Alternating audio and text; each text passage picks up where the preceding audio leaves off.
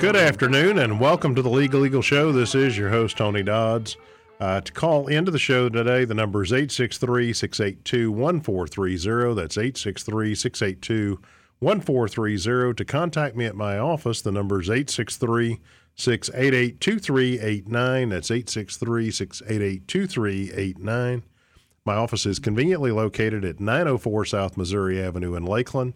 That's directly behind the old Southside Dry Cleaners that's on South Florida Avenue. The parking lot of my office butts up to the back of their building across a little bit of an alleyway. Today, I thought we would go into, for lack of a better way of phrasing it, the nuts and bolts of a divorce. And that's basically trying to say, I want to give a general overview of everything that has or needs to be dealt with in divorces, in most cases anyway. And it'll give people a better sense for why attorneys have to charge so much to do these cases anymore. I literally tell my clients at the outset of a divorce that we're probably going to kill an oak tree in paper before the end of the case, simply because of the amount of paperwork that has to be done.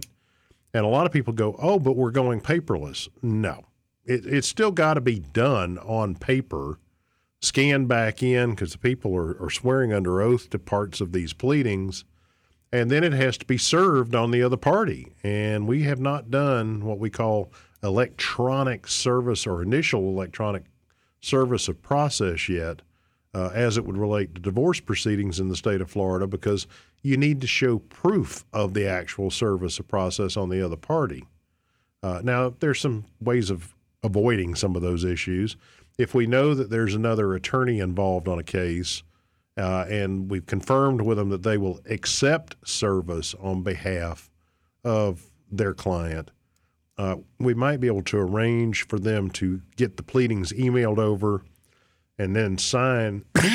Oh, excuse me. Sorry about that. No, it ain't COVID.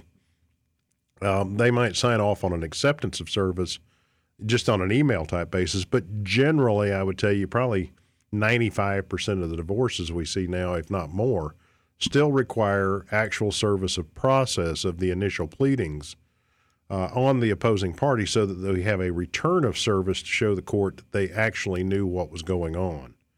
And so, yes, a lot of paperwork is involved in these, and it's part of what I'm going to be going over during this next hour of the broadcast, as well as just talking about some of the functional issues of divorces.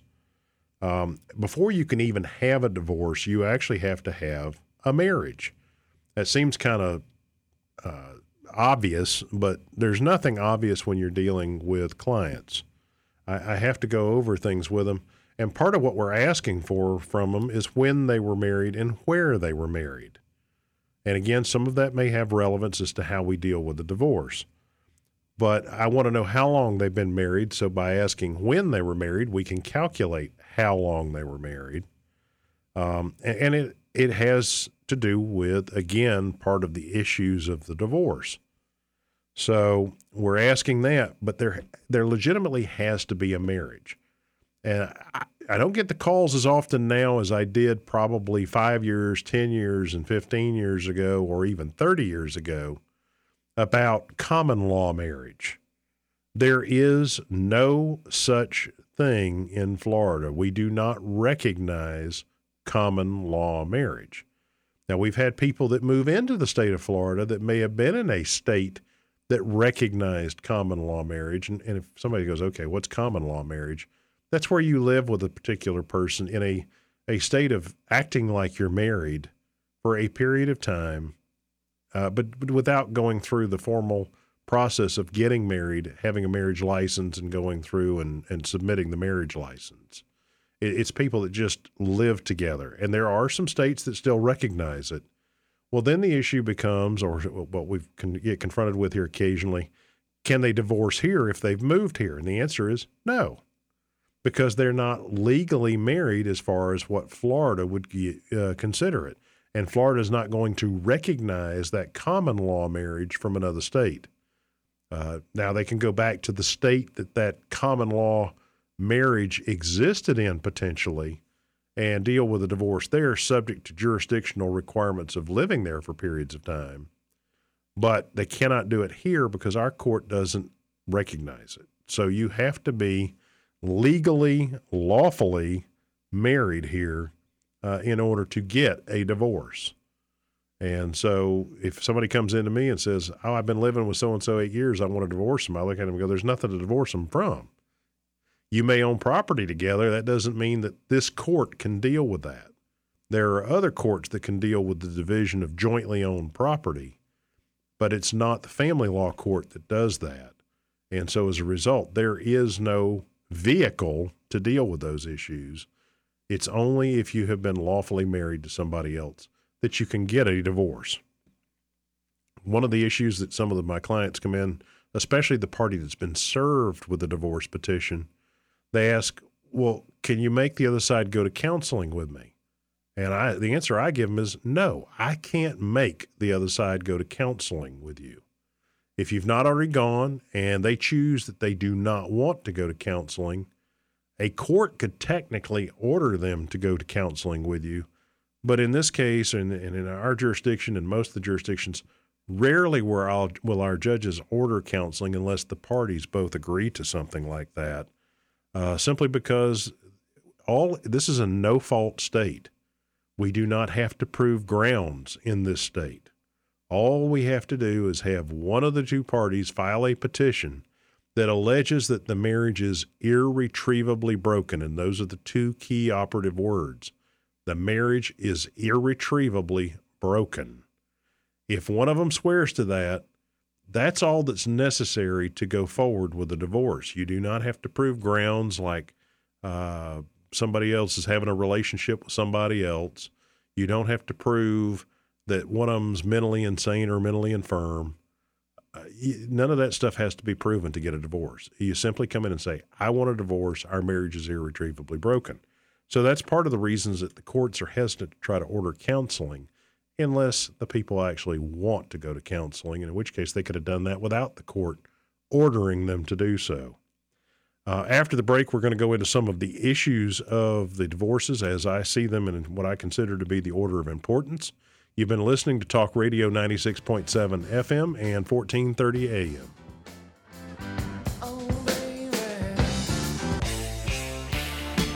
Welcome back to the Legal Eagle Show. This is your host, Tony Dodds. To call in, the number is 863-682-1430. That's 863-682-1430. To contact me at the office, the number is 863-688-2389. That's 863-688-2389. We've been talking about what I'm calling the nuts and bolts of a divorce. And part of the reason I'm doing this is because I often have people come in, and when I tell them how much it's going to cost, they about pass out.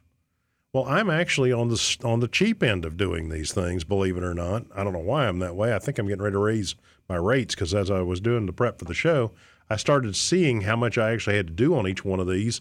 And I said, wait a minute, I'm way too cheap on what I'm doing. So anybody that calls me from this point on, your rate is probably going to be higher than what it would have been last week because I've realized how much I've been selling myself short on these things. But the long and the short of it is there's a number of issues that we have to evaluate on a divorce, and I do this with each client coming in, depending on what's relevant to them. The first thing that I look for is to see if they have any children, because it's part of my fact sheets that we have them fill out when they come in. Do you have any children with this person? And it really doesn't matter if those children were born before or during the marriage, if they are the children of the other party. If they were born before the marriage and the marriage occurs, then the marriage ratifies the fact that the person is the father, or if they are in fact the father. Now, if this kid's somebody else's and then there's a marriage, that doesn't take care of that issue. So we're not having to do a separate paternity issue, so to speak. The marriage can then ratify the fact of the fatherhood, and it can be dealt with through the dissolution proceeding.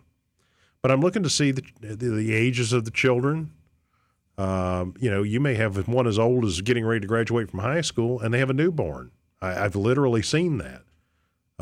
You could have two kids that are only 2 years apart. So I'm looking to see the ages. I talk to the client about whether it be the male or the female, whether or not they have worked out anything about time sharing. We used to hear the words custody and visitation. Those words really do not apply anymore within Florida with what our court system does now. We call it time sharing, and it's more to give it a better tone to show that not one party has the ability to dictate to the other party how things are going to be. They're both parents, so they should both be equally or as much as possibly closely equal in their involvement with their children's lives. Now, it doesn't always work well because of distances and the relationship of the parties, but the courts encourage the parties to try to work with each other as much as possible, simply because it's best for the kids.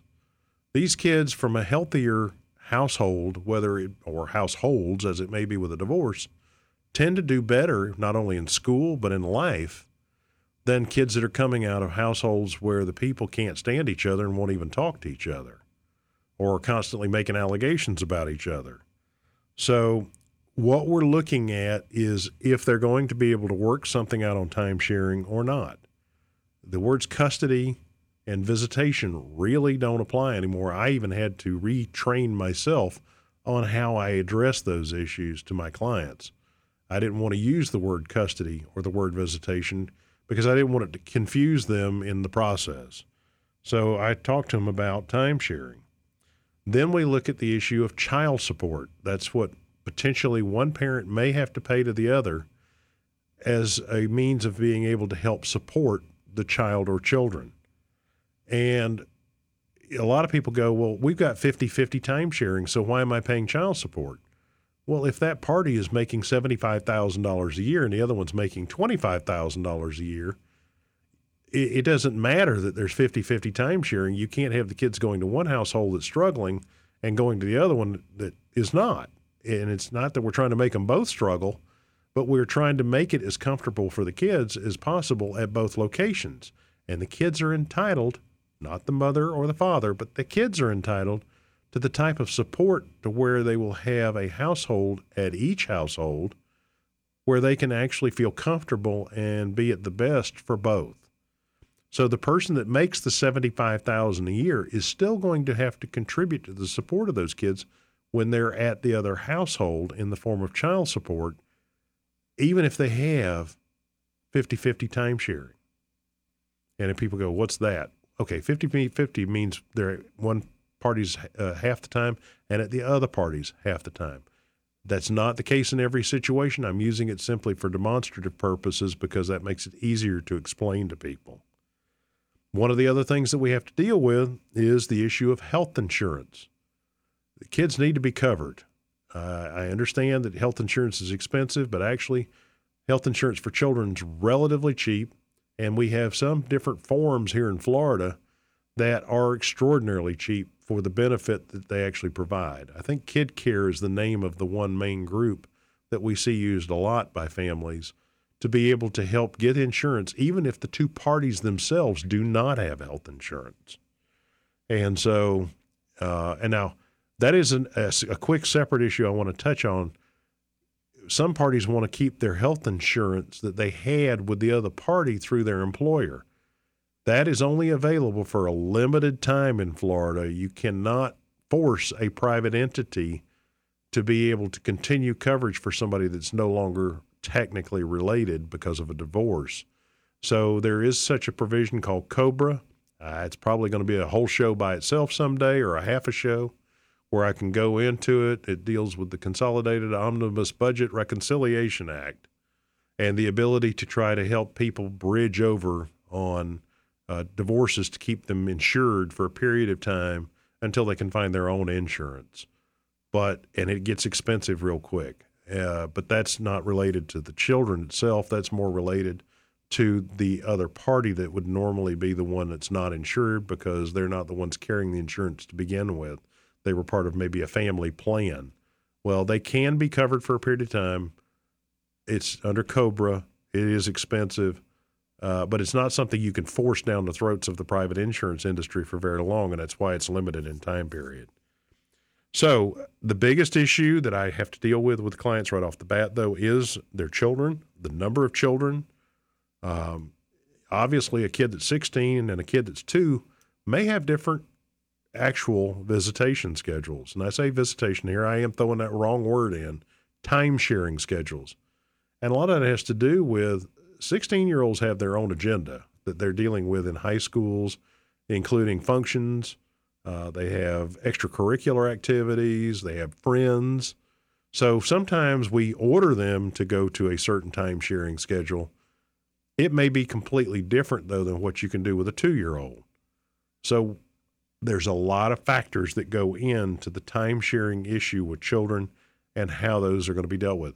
Now, a lot of times, one of the two parents is designated as the primary residential parent, or the parent the kids are designated to for school zoning purposes.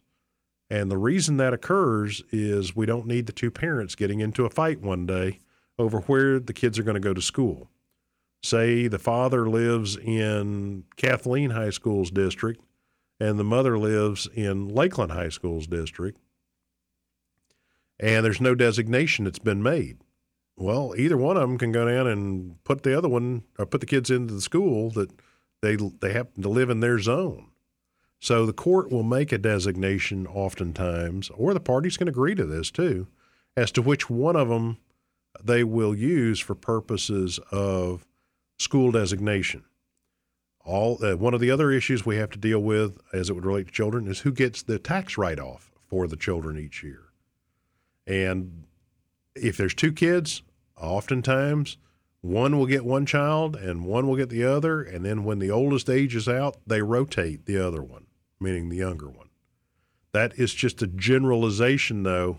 If the incomes are such that there's a significant need for one to get the income tax designation for both children to help reduce the tax burden, and the other one maybe not making much money at all, there's ways that the court can go ahead and order that party that makes more to get both of the children, but it may be having to be made up with a little bit higher child support providing amount to be able to help offset not being able to get that extra child tax credit or child tax deduction. So again, as you can see, just within the issues of children, there is a phenomenal amount of things that have to be looked at, worked on to be able to deal with as it would relate to people's kids. And that's assuming they have kids. Now, if they don't have kids, we can totally skip that section of a divorce and move on. If there are children, we have to fill out a form that's called the Uniform Child Custody Jurisdiction and Enforcement Act form. And what that does is it shows where the kids have lived for the last 5 years. There's a reason behind that. We have to make sure this court is the appropriate court and jurisdiction to handle the divorce involving these kids. If, mom moves here with the kids and is here for, say, 6 months, which gives her the time period to file the divorce, but the kids had actually resided somewhere else for 4.5 years, this court's going to be a little iffy on wanting to deal with doing the divorce and dealing with the child custody and or time sharing. I used the word wrong again. Here we go with custody. The child time sharing issues here if the kids have been living in, say, Tennessee. So that's why we have to fill that out so the court will have an accurate picture of how long the children have been within the jurisdiction of this court. After the break, I'm going to go into some of the other things we deal with, such as divisions of assets and alimony. You've been listening to Talk Radio 96.7 FM and 1430 AM.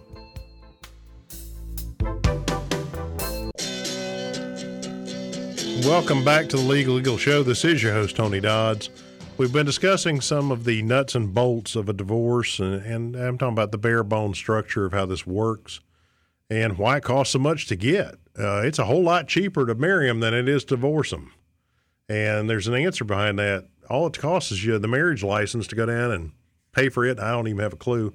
You'd have to get with the clerk of the courts and find out what they cost now. It's probably $100 or less, maybe $125. I don't know. And that's it. If you want to go for a honeymoon somewhere, I guess you got that and whatever the preacher's going to cost. If you do a marriage in a church, or if you're just going to get a justice of the peace or get one of the clerk notaries. I mean, anybody practically like that is authorized to do marriages can do them, and they don't charge much to do them. It's a lot cheaper to marry them than it is to divorce them, and there's a reason why. Unless you are getting a prenup, and that's another story for another show, prenuptial agreement, where you really need to have full and complete financial disclosure before you sign an agreement on how you deal with marital assets, anticipating that a divorce will occur. That's why courts don't really like them, because you're expecting it to land in divorce court. But, unless you're dealing with having to have one of those things prepped and there's a whole lot of assets to deal with, you don't have legal fees to get married. You have legal fees and processes to have to go through to break that marriage, though. And we've talked about children. One of the other big and next big issues to deal with, and that's dealing with assets. I will have people come in and I'll say, okay, what kind of assets do you have? Well, we've got a couple of cars. Okay. And I'll talk about that. We get the type of car, whether they owe any money on it, what kind of equity is in the car, which is the amount of money that the car might be worth more than what is owed on it, whose names the cars are in, so we can figure out the titling on it later on. And I go, what else do you have? Well, not really anything. And I said, do you own a house? Oh, yeah, I own a house. Well, that's an asset. And we have to determine whether it was bought during the marriage or before the marriage.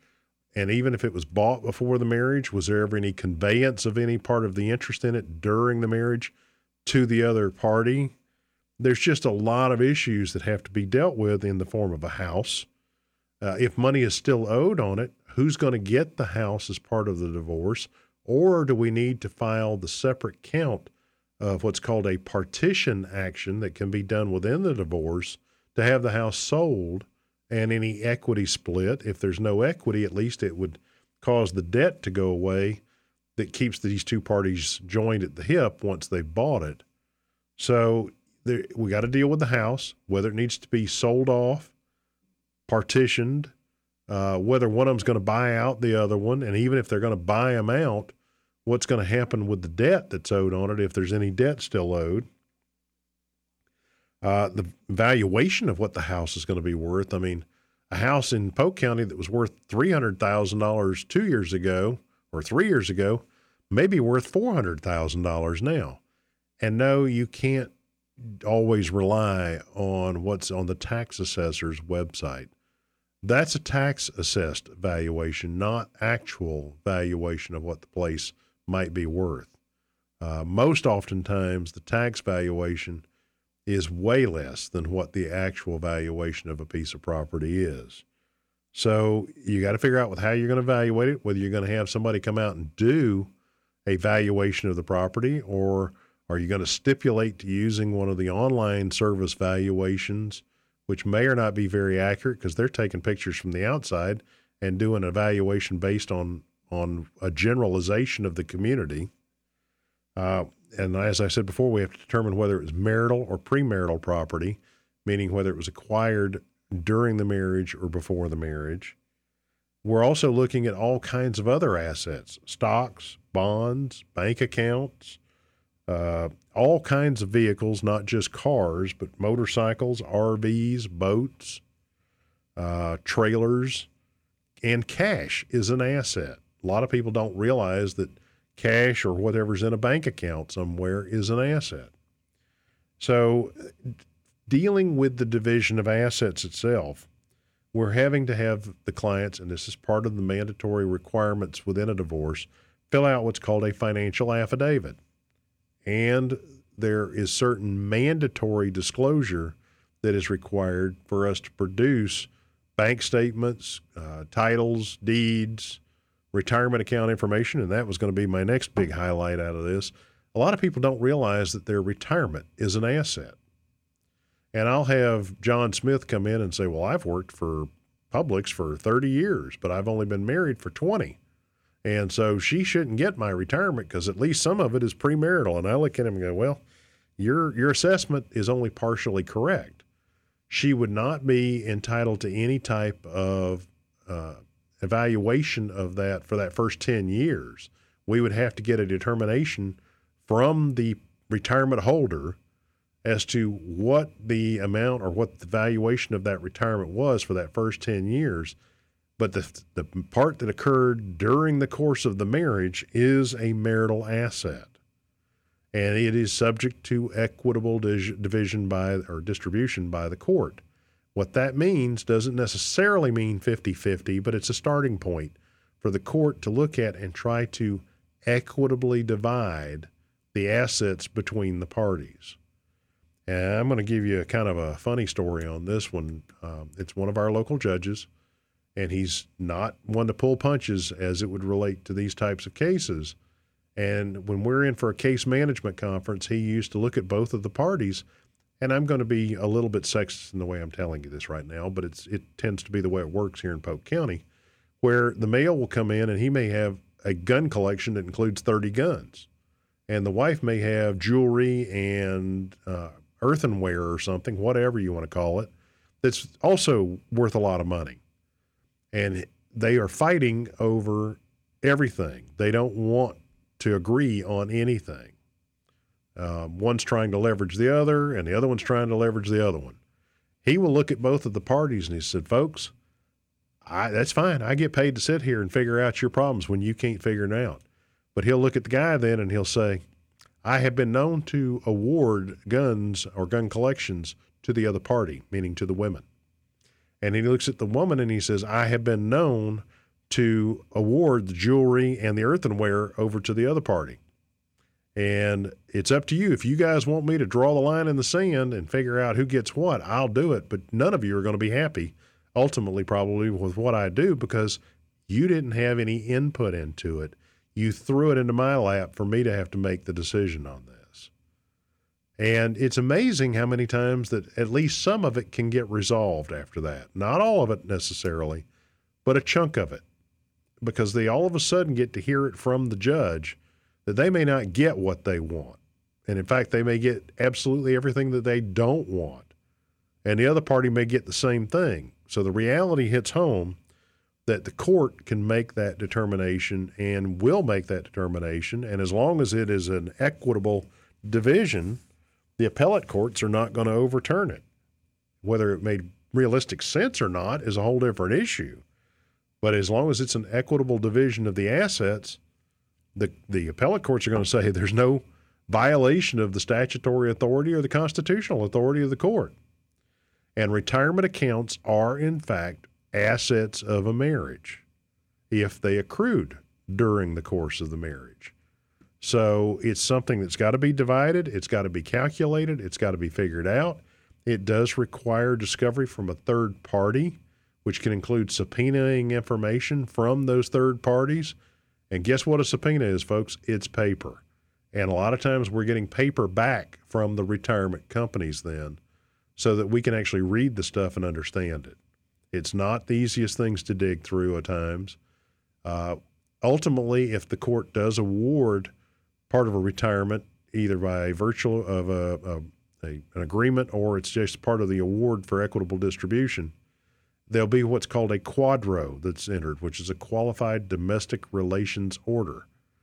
These private entities, most often than not, have their own format. And if you try to put it in a format that's different than what they accept, they will not accept it. They will send it back, and you have to keep redoing it until you get it into the format that they will accept. So, again, another headache that's attached to the dissolution process. And so we've talked about children. We've talked about division of assets. And after the break, I'm going to hit the nasty word called alimony. But you've been listening to Talk Radio 96.7 FM and 1430 AM.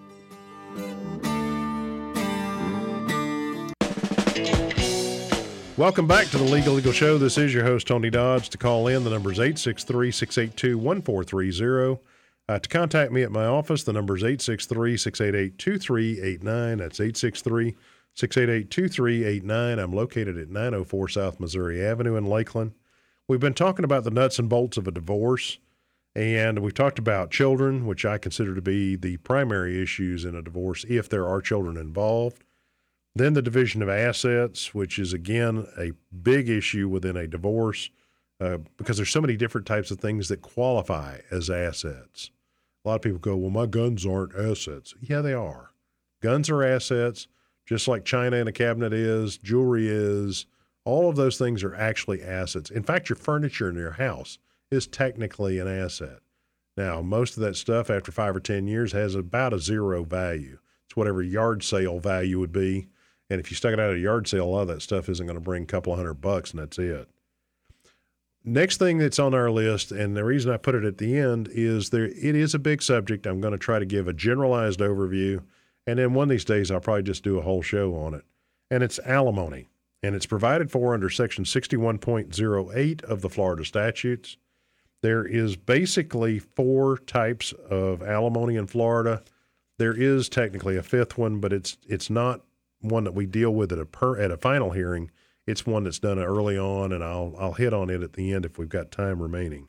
But the 4 basic types of alimony that we're dealing with, there's bridge the gap alimony, and what that is it's a type of alimony that's awarded from one party to the other, and it's viewed as helping transition from being married to single. In other words, it's kind of like a bridge going from one landmass to another over water. You're helping that person get over the troubled water section and get back on with their life that's on the other side of the bridge, so therefore called the bridge the gap. It is a short-term alimony that's awarded, and it is not modifiable. It is only intended to help jumpstart or get the other party going until they can take care of themselves again if they are people that make substantially less or made no money at all, but they make substantially less than the other party. And at that point, it's just to help them get going so that they can help take care of themselves. The next one is called rehabilitative alimony. And what that does is it helps the spouse to get to a capacity to become self-sufficient. You go, well, that's what bridge the gap is. No. Rehabilitative alimony is more of one of those to help them develop life skills. In other words, if they were married for a long time, and I say long time, even say 10 or 11 or 12 years, and one of them was a stay-at-home parent. I'm not going to be sexist in this point and say male or female, but one of them was a stay-at-home parent, and they had given up finishing their college degree in order to stay home to help take care of the kids. And I'm giving you what I call the perfect example on this. If they had another year or 2 of college to go to finish going to college, the court can award what's called rehabilitative alimony to help pay for that college and or sustain themselves for the period it would take to be able to get themselves going again. If it takes 3 years even, it could be longer. It's whatever the court sees necessary to help get that person to see if they can't get themselves back on to path of either higher education or advancement in employment. So they've just started a business and they need a little help getting that business going for a couple of years with some income coming in every morning or every month that would pay the necessary bills of their personal life so that they don't have to worry about actually having a lot of money coming out of the business. That's another example of how that would work. So it's called rehabilitative alimony. Now, it can be modified. Unlike bridge the gap that cannot be modified, rehabilitative alimony can be modified if there's what's called a substantial change of circumstances. And the example of something like that would be a person gets into college and all of a sudden, instead of 3 years, or say, let's use 2 years, instead of 2 years to finish the degree, maybe the college has changed the requirements on them midstream. And now it's going to take 3 to 4 years for them to be able to complete the coursework to put them on a path of a successful career. That person could come into court and allege, and if they can prove that the college changed the coursework on them, and it's going to take longer now to get that degree to help put them in the path of making sufficient income, the court can then modify the original court order to include additional time to be able to do it. Or if the cost factor of that coursework, and again, there's a lot of other examples. I'm trying to give you the easiest one. If the cost of that coursework substantially changed, say they were charging $100 a credit hour and all of a sudden they changed it to $150 a credit hour, which has happened and does happen within our wonderful educational higher learning facilities, then that would be a substantial change of circumstances because of the cost factor of those credit hours and the overall cost of doing it. And so that would give them a basis to come in and ask for additional monies or additional time, either one, whichever was necessary. That makes it modifiable, which is part of the differences between it and bridge the gap. The next type of alimony that we're dealing with is durational alimony. It's a relatively new concept in Florida. And what it does is it provides an economic assistance to one spouse for a set time period, but not one that exceeds the length of the marriage. In other words, and I'm just going to throw up another example, one spouse makes 2.5 times or 2 times even what the other one makes. And say we've got one where one's making 60 and the other one's making 30. And they've been married for 12 or 13 years. The court can order at that point in time that one provide the one that makes more money provide a certain time period at a certain amount of money to the other party. And the idea is to try to, again, transition, but help that party to continue to live the lifestyle that they had before the marriage ended. It's not to make them destitute all of a sudden.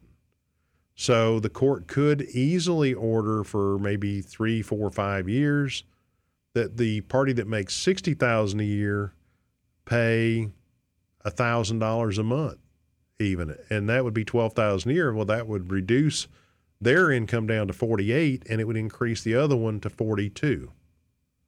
It's not equalization, but it is helping the one to get close to the other. And it also can be modified if there's a substantial change in circumstances. But its length, and it's only in an amount that it can be modified, though, not in the length. Once the court dictates that this award is for 5 years, say, and that's assuming, say, the marriage was 12, and the court cannot award it for longer than the marriage. So say the court gives it for 5 years, the party could come in and ask for more money, but they can't ask for it to be extended out. It can't change the time periods on it. That's why it's called durational alimony. And the last one is the one that so many people hate to hear the word of, and that's called permanent alimony. And that's the concept behind it is where one spouse would be incapable of taking care of themselves at the level they had during the course of the marriage, or at least trying to be close to it. And their need will last for the rest of their lives. We used to see this a lot in long-term marriages. Anything that was, I'm using as kind of a rule of thumb, but it's not hard and fast. 20-plus year marriages. One was the primary provider for the family. The other one was not. The one stayed at home. Well, okay, after 20 years, it's tough for that one to go out and make the same kind of money that the one that's been working for 20 years, say, at the same job has been making. So if one's been making $100,000 and the other one either didn't work at all or made 20, and it's a 20-year marriage or in that range of time period, you're going to be talking about permanent alimony.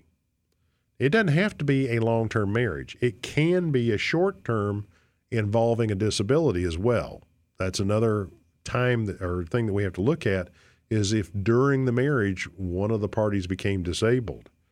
So, and the court has to make a determination or has to look at whether any other alimony is fair and reasonable under the circumstances.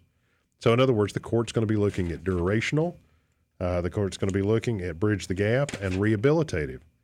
And again, generally speaking, we are looking at permanent alimony on longer-term marriages or one where there has been a disability that occurs. It could be from a car accident. It could be from a regular disease that the person just developed, but you can't leave them destitute. And that's why the court looks for permanent alimony then, is to help take care of them under those circumstances. And that's, when we're talking about disabilities, that can be a much shorter term in a marriage. Could be 3, 4, 5 years, could be 2 years even. But the court looks to see if other alimonies will work first, and if it won't, that's when end up seeing permanent alimony being awarded. Last alimony I'm going to touch base with on a little bit here. It's not considered to be one of the big four because it's what we call temporary alimony. And basically what it is one of the awards that happens before the divorce is granted. And it's ordered for purposes of trying to help one spouse while the litigation is ongoing. In other words, they still got to be living somewhere. And if they are not making the same type of money that the other party is, to be able to pay for lights, water, rental, or actually a house payment, whatever, car payments, insurances. I mean, there's all kinds of things that have to be paid for. Then the court can order what's called temporary alimony, and it will stay in place pending the litigation being resolved. Some of these cases can take years to finish, depending on how many kids we're talking about, how much assets we're talking about, and quite frankly, it can also depend on what the other attorney is like that's on the other side of the case. I do look at my cases and see who's involved on the other side when I can, if they already have got somebody, because it makes a big difference in what I have to ultimately charge on the case because I know what's going to be involved. It's been a pleasure talking to you today, and you've been listening to the Legal Eagle Show here on Talk Radio 96.7 FM and 1430 AM, and I look forward to talking to you again next week.